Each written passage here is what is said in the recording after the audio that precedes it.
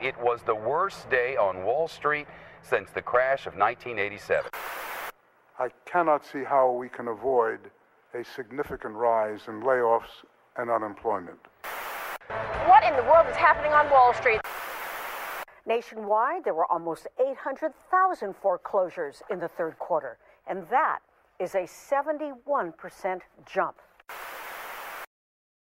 It's 2008, and in the midst of the Great Recession, one of the worst economic declines in U.S. history, Twilight, a vampire werewolf romance film adaptation, emerges from the fog. More than 600 frantic fans lined up early, some waiting overnight, to get a glimpse of the glitter at the premiere of Twilight, the latest vampire movie to take a bite out of Hollywood. Twilight came out at the right time. Americans needed something to take their minds off foreclosure and unemployment.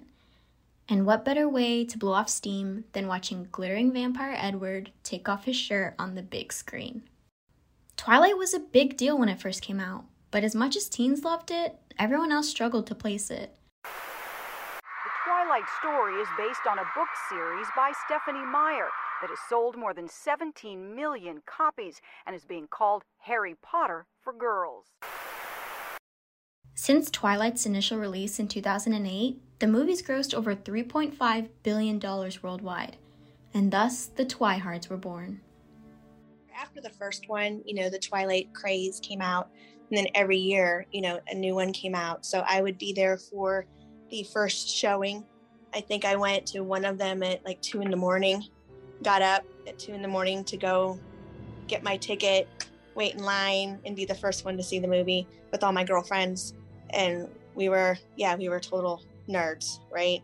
We had to watch them all. We had to watch them all together multiple times, We yell at the screen or we cry like I'm a blubbering fool. When they got married, tears rolling down my face. And just you sit there and you have the tissues and you're holding your girlfriend's hand, So yes, you see a lot of emotion. This is Sam Billig.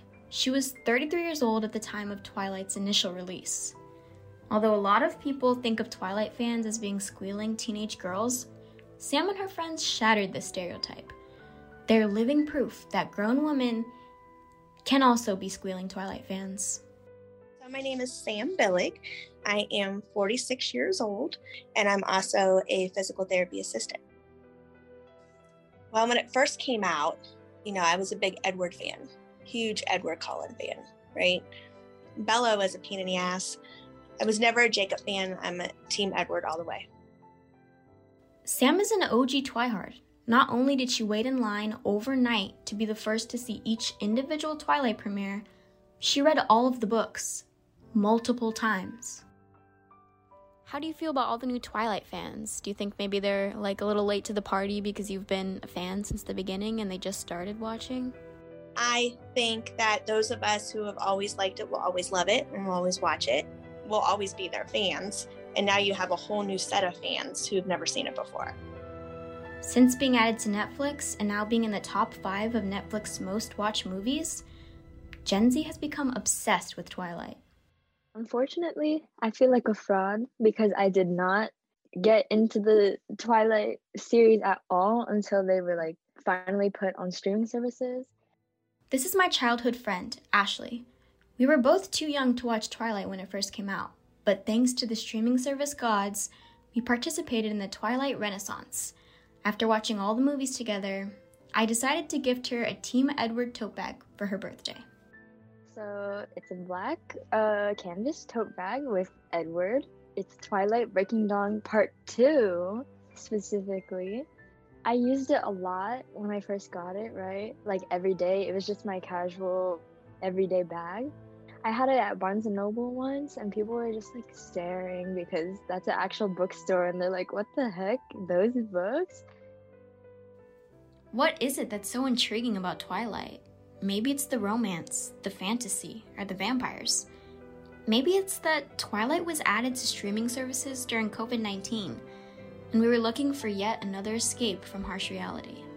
Although for devoted Twihards like Sam, the lines between fantasy and reality can start to blur.